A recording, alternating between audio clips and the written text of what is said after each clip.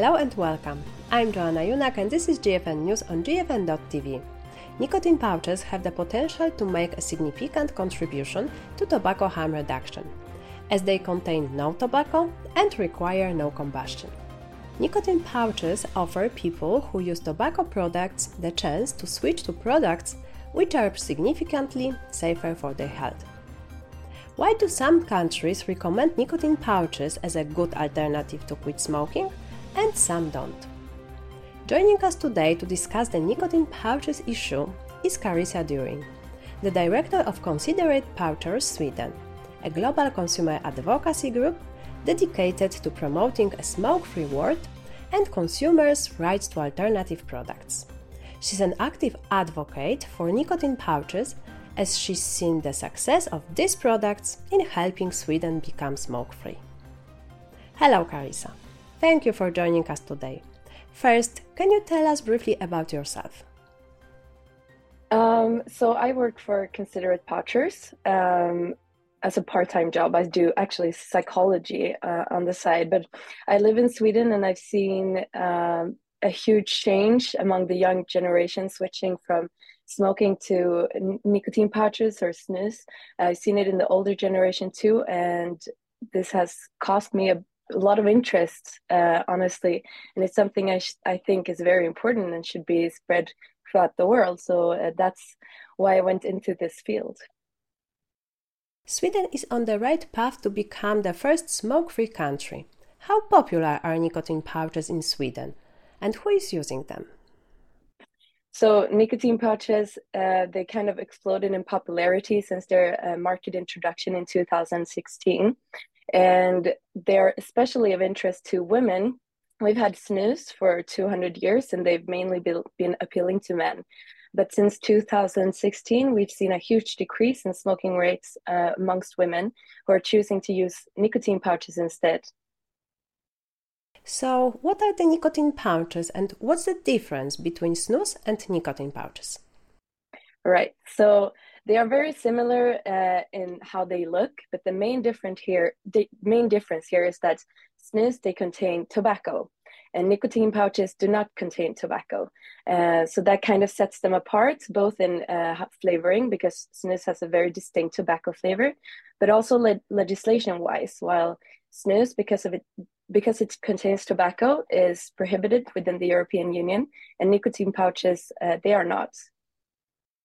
Okay, so let's go back to the nicotine pouches.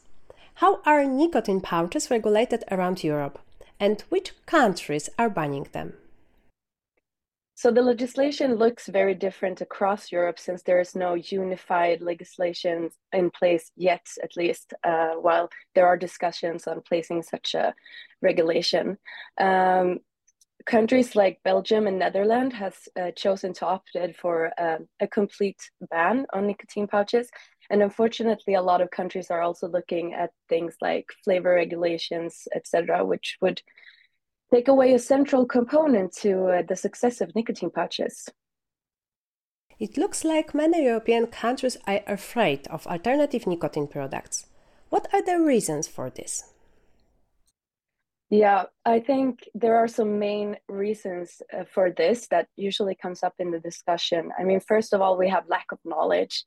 It's a pretty new product in the European context, and there is a lot of misinformation and confusion about its content, its dangers, but also its benefits. And I think flavors too is a huge part. Politicians are afraid that they will be appealing to young people. And I mean, it's a legitimate concern and one that should be taken very seriously. However, it's not a legitimate reason to ban nicotine pouches. Sweden has dealt with these questions for several years and should act as a role model for countries looking for sensible legislation. And it's fully possible to regulate nicotine pouches in a way that minimizes the risks for young people and at the same time help adult people to stop smoking. And of course, we have some idea of purism, where people talk about the fact that nicotine pouches or nicotine in itself is not completely without risk. And while that is true, that's not a reason for why we should ban it. People consume nicotine for a bunch of reasons, which just as adults choose to engage in other things that can pose some kind of risks, such as driving a car, eating unhealthy, or drinking alcohol. And at the end, you have to weigh the benefits against the risks. And when it comes to nicotine pouches, the benefits are huge. I mean, the risk relative to cigarettes, it's 99.8% lower, especially when it comes to the deadly diseases that are caused by cigarettes. So I think those are the main concerns, and I think countries are just not sure how to approach this product, and which is unfortunate because Sweden has had this product for 200 years. We know how to regulate it, we know how to deal with it, and it's the main ingredient in our success towards becoming a smoke-free society. And what's the main reason that people switch from high-risk products to nicotine pouches? Well, I think people in and of themselves, they are sensible and they are rational in a way that they want to be safe and they want to be healthy. They want to make healthy decisions for themselves. So when they are informed about the different risks of different products, they can also choose to make the best choice for themselves, the best choice for them, the best choice for their family and their friends. I mean, nicotine pouches, they don't have secondary damage to people around you that, for example, cigarettes has. So, I mean, the benefits are huge and people want to live, people want to be healthy. That's why they keep choosing these products. And the last question to you, Carissa, what would be the consequences of banning nicotine pouches?